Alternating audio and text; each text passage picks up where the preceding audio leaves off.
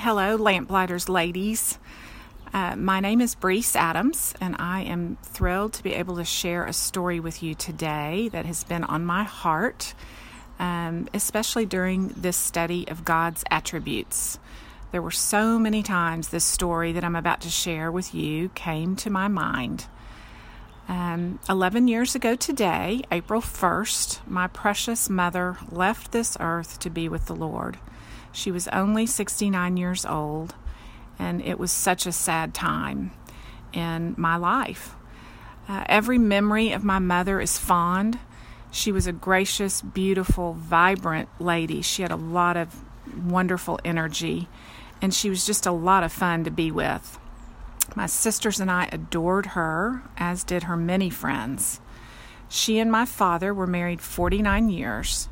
She was 8 years younger than my daddy, and she had been a loving caregiver to him as he battled Parkinson's for 15 years.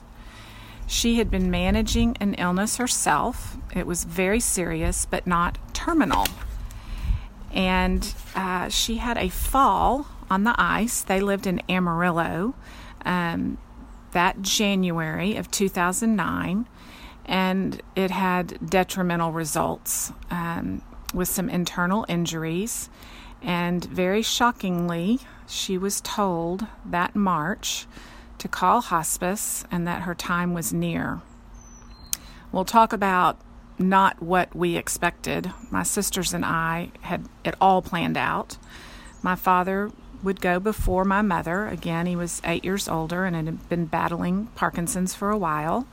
And my mom we'd move her to Dallas, and she would live in the back house that my sister had already built for her. Well, fast forward, when she went with hospice, she was home, and we did have 2 weeks bedside with her. And that starts the beautiful part of the story. Her friends and family who were able to come and tell her goodbye, it was just so much love that we witnessed at her bedside. One person in particular that she wanted to come by and see her was her dear friend, Father Tash. He was the Monsignor of the Catholic Diocese in the Amarillo area, and they had become very good friends through serving on the same board of hospice, and then also through needlepoint. They both were prolific needlepointers, and they had a love of that. And my mother would meet Father Tash at the needlepoint store in the Panhandle area and help him kit his canvases. He said he only wanted my mother to help him because she just had such an eye for color. Well, in his visit, she asked him to speak at her memorial service. And he said he would be honored. His eulogy for my mother was the gift of the story. He spoke of my mother as a glorious rainbow, colorful always, bringing joy to so many.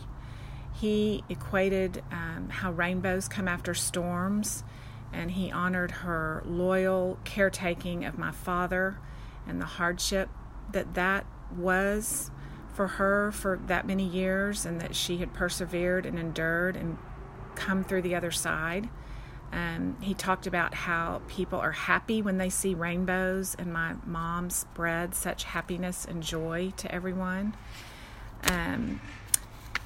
Afterwards, at the reception, the church reception, everybody was just so grateful for Father Tash's gift of the rainbow in remembrance of my mother. And it's just been a gift that has continued to give to so many.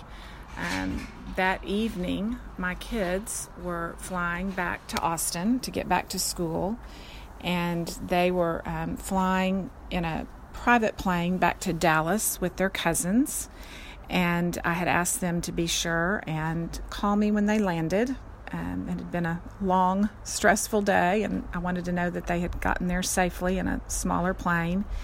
And the phone rang, and I answered it, expecting the call, and it was my middle son, who was a senior in high school at the time, Noble, and he was very animated. He sounded like a little boy. He was just excited and, Mama, you are not going to believe this. And I said, what, Noble? And he said, when we looked outside the plane, there were rainbows everywhere.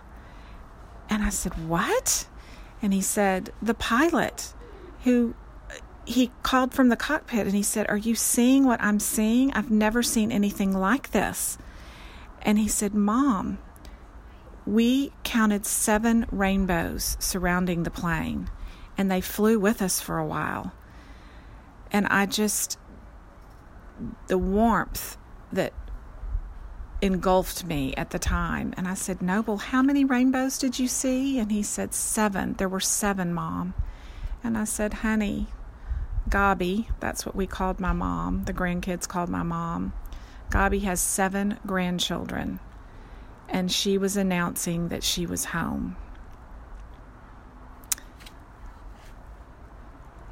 I hope you can see why this story has come to my heart so many times as we've studied God's attributes. And I know right now we're all looking for rainbows in this very stressful time. But I know that one of my darkest times, He sent many rainbows. And I know He will be sending many to us as well.